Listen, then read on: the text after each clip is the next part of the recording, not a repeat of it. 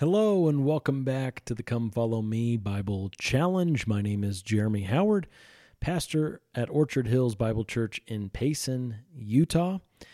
And today we have the last episode, or whatever you want to call what we're doing here, on the Gospels. We have been in the Gospels for quite some time. I think 6 months, a little over 6 months. I'm recording this way ahead of time, so schedule's a little off, but this is the last one in those four Gospels before we move on to the book of Acts and spend, I think, 5 weeks in the book of Acts, and then we just have a handful of weeks to cover the rest of the New Testament. Oh my goodness, what will I do? Time will tell, my friends. But today, we are in the Gospels, actually going to go to John chapter 20, the second to last chapter in John's Gospel, to look at Jesus' interaction with Thomas. But before we get to that, there's a little bit of interaction that happens before. So let's jump right into John chapter 20, verses 19 to 23. After the resurrection of Christ, which was a physical bodily resurrection. That's not what verse 19 says. Sorry, these are my own comments setting up verse 19. Because I'm realizing in the last episode, I think we were just talking about the crucifixion. Well, there was a resurrection. That's very important to know. Physical, bodily resurrection. We'll get into that more. Now, you have the appearance to the disciples. So, John chapter 20, verse 19. So when it was evening on that day, the first day of the week, and when the doors were shut where the disciples were, for fear of the Jews, Jesus came and stood in their midst and said to them, "Peace be with you." And when he had said this, he showed them both his hands and his side. The disciples then rejoiced when they saw the Lord. So Jesus said to them again, "Peace be with you. As the Father has sent me, I also send you." And when he had said this, he breathed on them and said to them, "Receive the Holy Spirit. If you forgive the sins of any, their sins have been forgiven them. If you retain the sins of any, they have been retained." Well, let's stop there because there's plenty to see, right? Plenty to comprehend, chew on, think about for a long time, okay? Well, let's focus on, because a couple of these things we're going to come back to. So let's just focus on the last two verses that I just read. How about that? Verses 22 and 23. You have this very interesting thing where Jesus breathed on them, which in our day and age, depending on where you live and whatever's going on in the world, and you might be thinking, shouldn't he be wearing a mask? Jesus was not wearing a mask, but not only that, he intentionally breathed on his disciples. And when he did this, he gave them this tidbit of a command: receive the Holy Spirit. So, breathed onto the disciples, saying, receive the Holy Spirit. Now that's just very, very interesting. Perhaps one thing that will come to your mind as you're considering this is, didn't the Holy Spirit come at Pentecost? And the answer is yes. The Holy Spirit did come upon the disciples in Acts chapter 2, the event of Pentecost, the day of Pentecost. They were gathered together, they were praying, and the Holy Spirit appeared and filled them and started from that point forward permanently indwelling them, empowering their ministry. All of that was going on. So that's pretty important, right? And we'll get to that, I guess, next week. Wow. We'll talk about the day of Pentecost. But this is before that. This is some 50 days before. And you have Jesus breathing on the disciples and saying, receive the Holy Spirit. Well, I think you have a couple of things going on here. You have this transition time because Jesus has not yet ascended to heaven and the church hasn't begun, but he's resurrected. And they're seeing the glorified, resurrected Jesus. You have the disciples who are saved. I mean, they've placed their faith in Christ, yet they're still before the day of Pentecost when the Holy Spirit will come upon them and give them power to be witnesses for Jesus. And so it's kind of like this weird in-between time. And so two things happening. One is Jesus breathing on them, I think, communicates something in and of itself.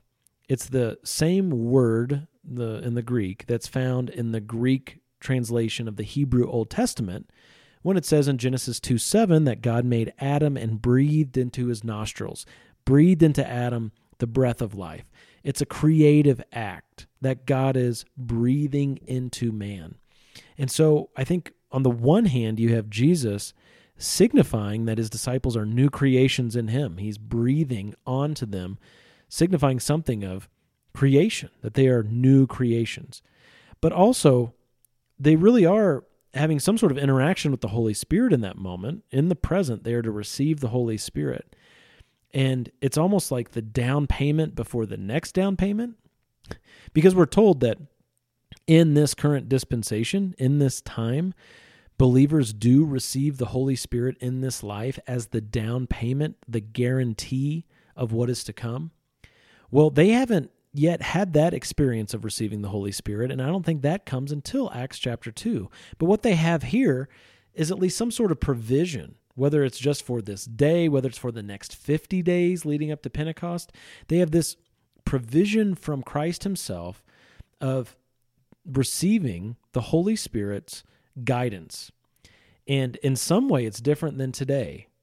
I don't know what, because we don't have much. This is the only account that we have out of all four Gospels of this happening, and so we don't have a lot of detail. But John thought it was important, under the inspiration of this same Holy Spirit, he thought it was important to include this. And here we just have, I think, an amazing provision of God that in this transitionary period, they not only have the resurrected Christ with them for the next few weeks, but they also have now, in some way, the ministry of the Holy Spirit as a preview of what is to come. And even the Holy Spirit's ministry today is a preview of what is to come. So it's like they got a preview of the preview. Now that sounded really deep and theological, didn't it? Well, work it over. If you come up with something that's better, let me know. But that's kind of where I've landed on that.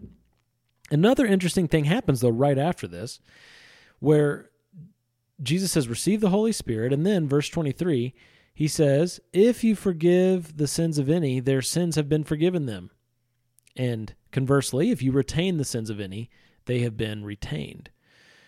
The Roman Catholic Church teaches that this is where Jesus has given authority to intermediaries to pronounce forgiveness or not, which is a little startling.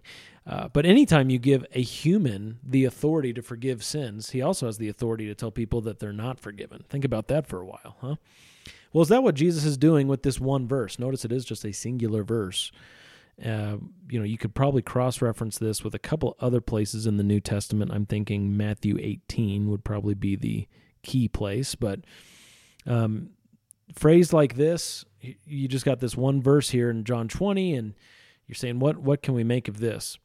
Well, I don't think that all of a sudden Jesus now is teaching that he has made a human institution that has the authority of God in their creaturely judgment to pronounce forgiveness of people's particular sins in particular cases, that they would then have assurance of their salvation and assurance of pardon based on the judgment of creatures.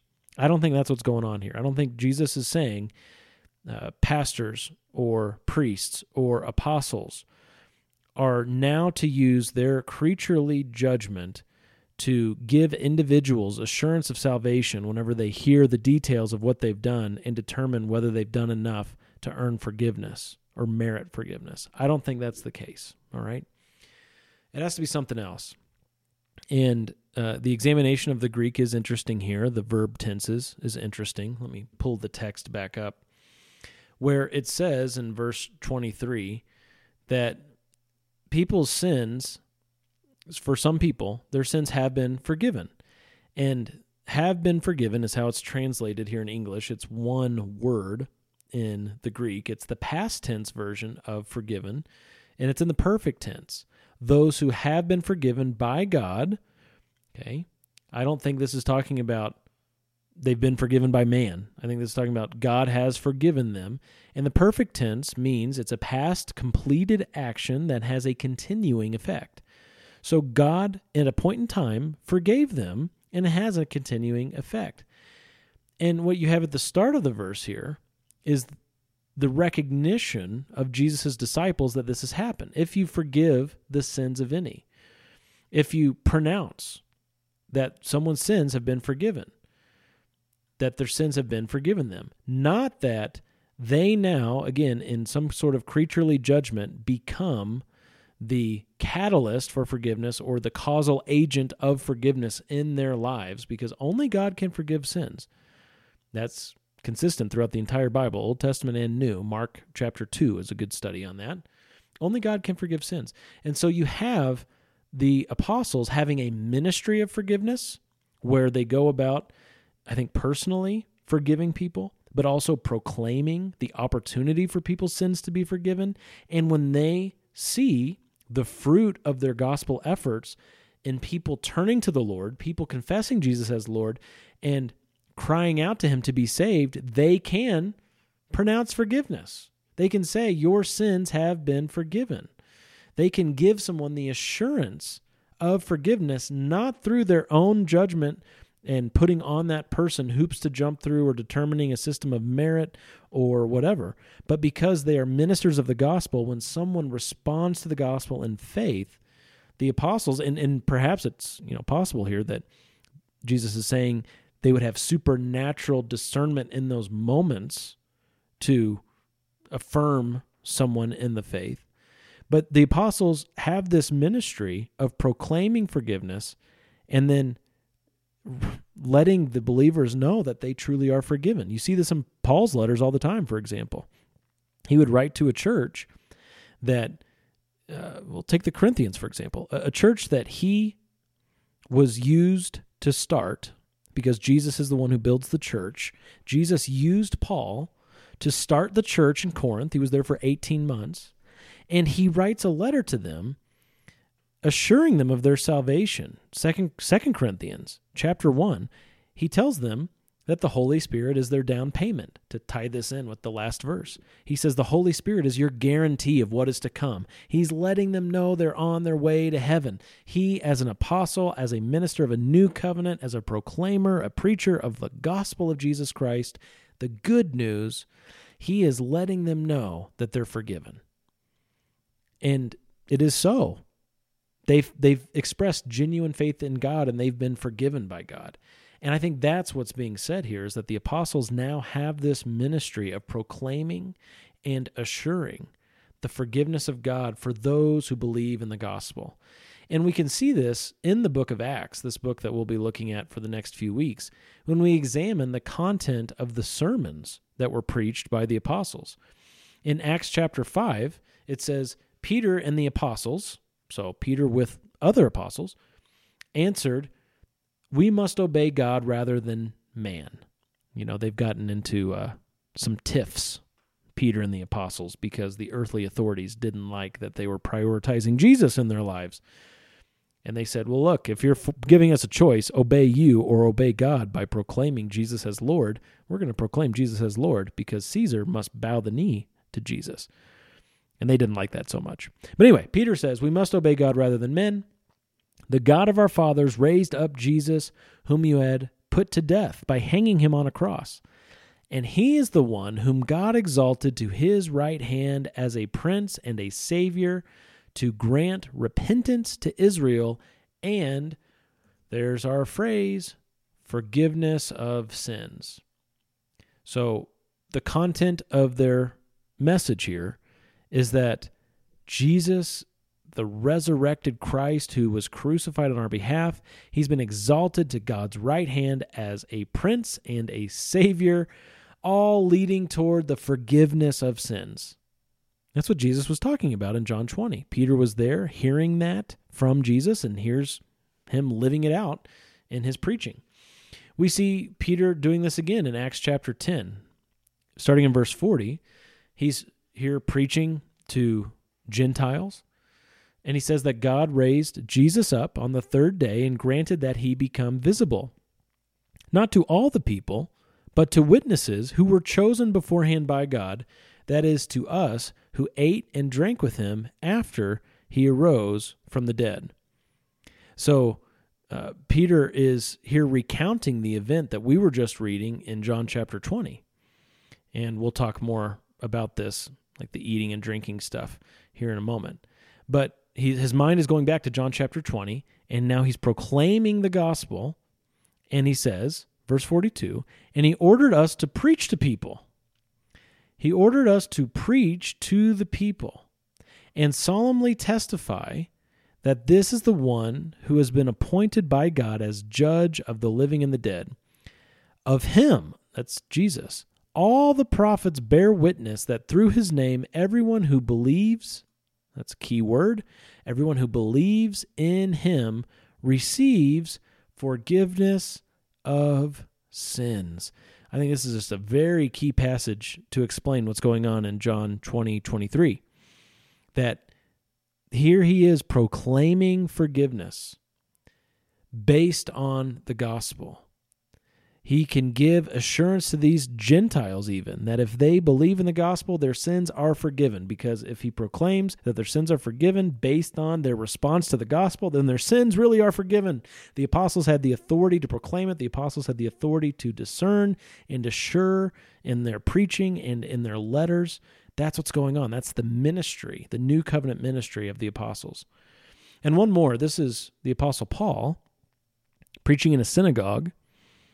He's preaching to Jews here, saying, therefore let it be known to you, brethren, that through him, Jesus, forgiveness of sins is proclaimed to you. So even though Paul wasn't there in John 20:23, he's been saved and been called to be an apostle, and now he's proclaiming the same message as the other apostles, forgiveness of sins. And through him, Jesus, everyone who believes is freed from all things from which you could not be freed through the law of Moses. Now here in this new covenant, in the gospel, you are not only justified by faith, but you are now sanctified by faith. You are going to grow in this life. You're going to grow closer to God through faith. You are going to be able to walk in liberty by the Spirit who has set you free, and you'll be able to mature and grow in the grace of God through faith. Because your sins have been forgiven. Your sins have been ultimately forgiven in Christ. You are now a saint if you believe that, and God works in the lives of his saints. What an amazing privilege to be able to proclaim that. And I think that's what's at the heart of John 20:23. If you forgive the sins of any, their sins have been forgiven them. If you retain the sins of any, they have been retained. So the apostles, as they go out proclaiming forgiveness and they see the response of the people, if they shake off the dust of their feet because the people have rejected them, and that happens in the book of Acts, well, their sins have been retained. But if the people respond with faith and the apostles accept them, embrace them based on that faith, what they're seeing, discerning in the moment, their sins truly have been forgiven by God. All right? Wow, that's just a lot. There's a lot going on, and we haven't even gotten to Thomas here and his interaction with Jesus, so we better get there. Let's go ahead and jump back into John chapter 20, starting in verse 24. But Thomas, one of the 12, called Didymus, was not with them when Jesus came. So the other disciples were saying to him, "We have seen the Lord." But he said to them, "Unless I see in his hands the imprint of the nails, and put my finger into the place of the nails, and put my hand into his side, I will not believe." Okay, doubter. Verse 26, after 8 days, his disciples were again inside, and Thomas with them. Jesus came, the doors having been shut, and stood in their midst and said, "Peace be with you." Then he said to Thomas, "Reach here with your finger, and see my hands, and reach here your hand, and put it into my side. And do not be unbelieving, but believing." Thomas answered and said to him, "My Lord and my God." Jesus said to him, "Because you have seen me, have you believed? Blessed are they who did not see me and yet believed." Pretty famous interaction there. Surely you've heard of the doubting Thomas. That's where that comes from, is right here, that passage. Well, we have 2 times in our passage, from the first part I read and then this part I just read. 2 times, Jesus showing up in a room when the doors are shut. How does that happen? Well, let's look at it again. It says, and I'm pretty sure John includes these details on purpose. Verse 19, when the doors were shut, where the disciples were, and the doors were shut because they were afraid of the Jews. They didn't want anybody breaking in, killing them, and they were just hiding. Doors were shut. Probably the shutters were closed and everything else. Jesus came and stood in their midst and said to them, "Peace be with you." Well, after the disciples have this interaction with Jesus and then tell Thomas, "You missed it, dude. We saw Jesus. He was there." And Thomas is like, "Yeah, whatever. You guys are crazy." Well, 8 days later, you got the same thing. It says in verse 26 that the doors were shut. And Jesus stood in their midst and said, "Peace be with you." Does the same thing again. He gives the disciples the same experience that they just had 8 days ago, but this time with Thomas. But it does beg the question, what kind of body can do this, right? Is it that Jesus is now a ghost, or what? What's going on? Well, Jesus is not a ghost, and there are many reasons for that. One is what happens with Thomas here in just the next few verses, right? He touches Jesus. He physically handles Jesus. And Jesus has a body that still has these wounds. So that kind of rules out the idea of being a ghost that you can just stick your hand through or something, right? If you can imagine movies or cartoons that portray such a thing. So he's not something like that. He's not just like this hologram.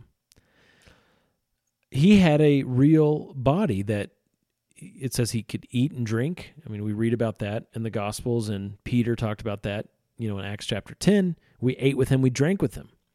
So you've got physical stuff going on. He was not just this image floating through the air. He was a real body, and still is, real human body. Yet, he is showing up in a room without opening the door, right? And it's not like their houses were so poorly constructed that he slid through a couple of slats or something. That's not what's going on. I mean, they were locked down, fearing for their lives. So they were just airtight, locked down. And Jesus shows up in the midst of them twice, 2 times. So that tells us a little bit of something about this resurrection body. That this resurrection body is similar to the body we have now in that there's some physicality to it. You can contrast this with the concept in John 4:24 when Jesus tells the woman at the well that God is spirit, right? There, quite clearly, we're talking about something that's categorically different than a material physical body that we have and that we experience. We know that flesh and blood cannot inherit the kingdom of God, that there's just something spiritual to the substance of who God is. And we could say immateriality. It's beyond material, beyond atoms, beyond matter. I actually have a whole debate about this that I did. The first ever moderated public debate I did was with a Latter-day Saint on the topic of, is God immaterial? Not meaning irrelevant, but meaning in physical substance, is he immaterial? So that might be something you want to watch. You could check that out.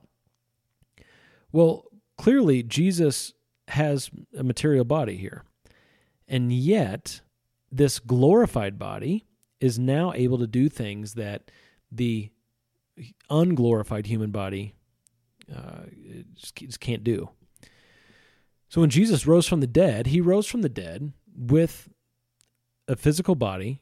He walked out of the tomb with the body they put in the tomb. And when he ascended into heaven, we'll look at this next week, he ascended with that physical body, and he retains the physical human body. But the body's glorified now.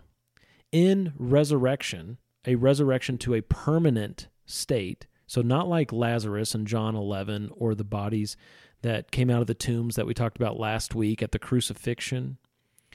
Those people all died again. They rose from the dead with another version of that same corruptible body. It was still corruptible. Yet here, the resurrection body is incorruptible. Jesus is rising from the dead in a glorified state. So even though it's a physical body, it no longer has some of the limitations that the body had before. For instance, it can show up in a room where the doors are locked and shut. Pretty cool. Pretty amazing stuff. So that's how I explain what's going on there, and I love pointing that out and dwelling on that because it's just really, really interesting. But let's talk about Thomas for the rest of our time here, because there are three things I want to point out about this interaction that Thomas has with Jesus. But first, the interaction he has with the disciples, where we pick up on the nature of Thomas's unbelief. Notice that he put stipulations on believing. He says in verse 25 to the disciples, unless I see his hands, and unless I put my finger into the place of the nails, and unless I put my hand into his side, I will not believe. So here Thomas has made some requirements for his believing in the resurrected Jesus. Now this is really, really bad. Really bad on Thomas. Because Jesus said multiple times on his way to the cross that he would rise again. He talked about the resurrection. He declared that it would happen. And here one of his disciples says, I don't believe that unless, I get more than just Jesus' word on the matter. Perhaps you've kind of had that view in life that you're not going to believe in this stuff unless you get more than just what the authoritative God of the universe has to say. See how stupid that sounds? Thomas was demanding that he get a sign that he could handle. He was requiring evidence before he would believe. Very, very bad. Because we are to take God at his word. Whether we're talking about God the Father, God the Son, God the Spirit, we take God at his word. And here Thomas is rejecting the blessing of faith by saying, nah, I need something I can put in my hands. That will be the determiner for me and whether or not I believe. Well, in grace, Jesus gave Thomas what he wants. So he shows up and he tells Thomas, because he knows, Jesus wasn't there in this interaction with the disciples up here, but Jesus knows all things, right? And so he shows up and he says, hey, Thomas, I bet you'd like to reach here with your finger, wouldn't you? Reach here with your finger and see my hands. Reach here with your hand. Put it in my side. Check me out. Kick the tires, so to speak. What do you think? And I love how Jesus says this. Again, a command. Do not be unbelieving, but believing. Reject your rejection of faith, Thomas. Reject your rejection of the resurrection. Be believing. Embrace me, Jesus says. And look at what Thomas says. My Lord and my God. So the nature of Thomas's response now is really profound. We're talking about only 5 words in English, and 2 of them are the same, and one of them's a conjunction. But Lord and God, that's Thomas's response. You are my Lord, you are my God. When he says Lord, that of course has reference to ownership. He's calling Jesus his master. You are my master, you own me. And then he says, my God. attributing to Jesus absolute divine authority. And Thomas here isn't becoming a polytheist. He's not saying, in addition to the Father, you are now a second God. That is not what Thomas is saying at all. But instead, Thomas is recognizing the true nature of the Son of God as God himself. He declares the deity of Jesus Christ. And notice that Jesus doesn't turn him down. Jesus doesn't say, whoa, no. You're getting a little carried away, Thomas. He does not say that. He embraces this profession of faith, this proclamation of truth. He embraces it, and he allows it to happen. And John writes this down because John believes the same thing, and he wants you to confess the same, that Jesus is both Lord and God. And so that's the nature of his proclamation. But now let's look at the nature of his blessing, because that's what this ends on.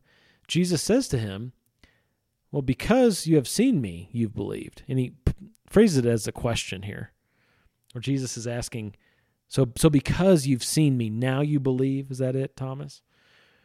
And he says, blessed are they who did not see and yet believed. Who's he talking about there? Well, he's talking about guys like me. I've not seen the risen Christ, and I'm one of many through thousands of years of church history who has not seen the risen Christ. Yet, we've believed. And there's a blessing associated with that. Now, certainly, Thomas was blessed too. He's not saying, now, Thomas, you're left without any blessing whatsoever. I don't think that's what he's saying. But there is, of course, a greater blessing for those with childlike faith who do not demand a sign before they will believe. I mean, isn't it amazing that God is so gracious that he is faithful to even save those who demand signs? Because God has given us plenty of evidence for his existence and for what he's done in the gospel. He's given us so much. And yet, even though he does give evidence and he saves those who require evidence, he says that there's a greater blessing. Blessed rather are those who have not seen and yet believe, who come to him on the basis of hearing his word and trusting his word with a childlike faith. We are not to put demands on God for what we require to obey or believe. He is God, and we are the sheep of his pasture. That's Psalm 100. We are his creatures. We are the sheep of God's pasture, and we must take God at his word. And in so doing, we're more blessed than Thomas, one of the disciples, who stuck his hand in Jesus' side in the resurrected, glorified body of Christ. Are you someone who takes God at his word? Or do you kick against the goads? Do you fight back a bit? That's something to think about. Because God has called you to believe what he has said, to trust in his word, to have faith, childlike faith, in his gospel that he's given to us in the Bible. All right? Well, thanks so much for listening. Hope this has been helpful. If you have any thoughts or questions, feel free to reach out. May God bless you today.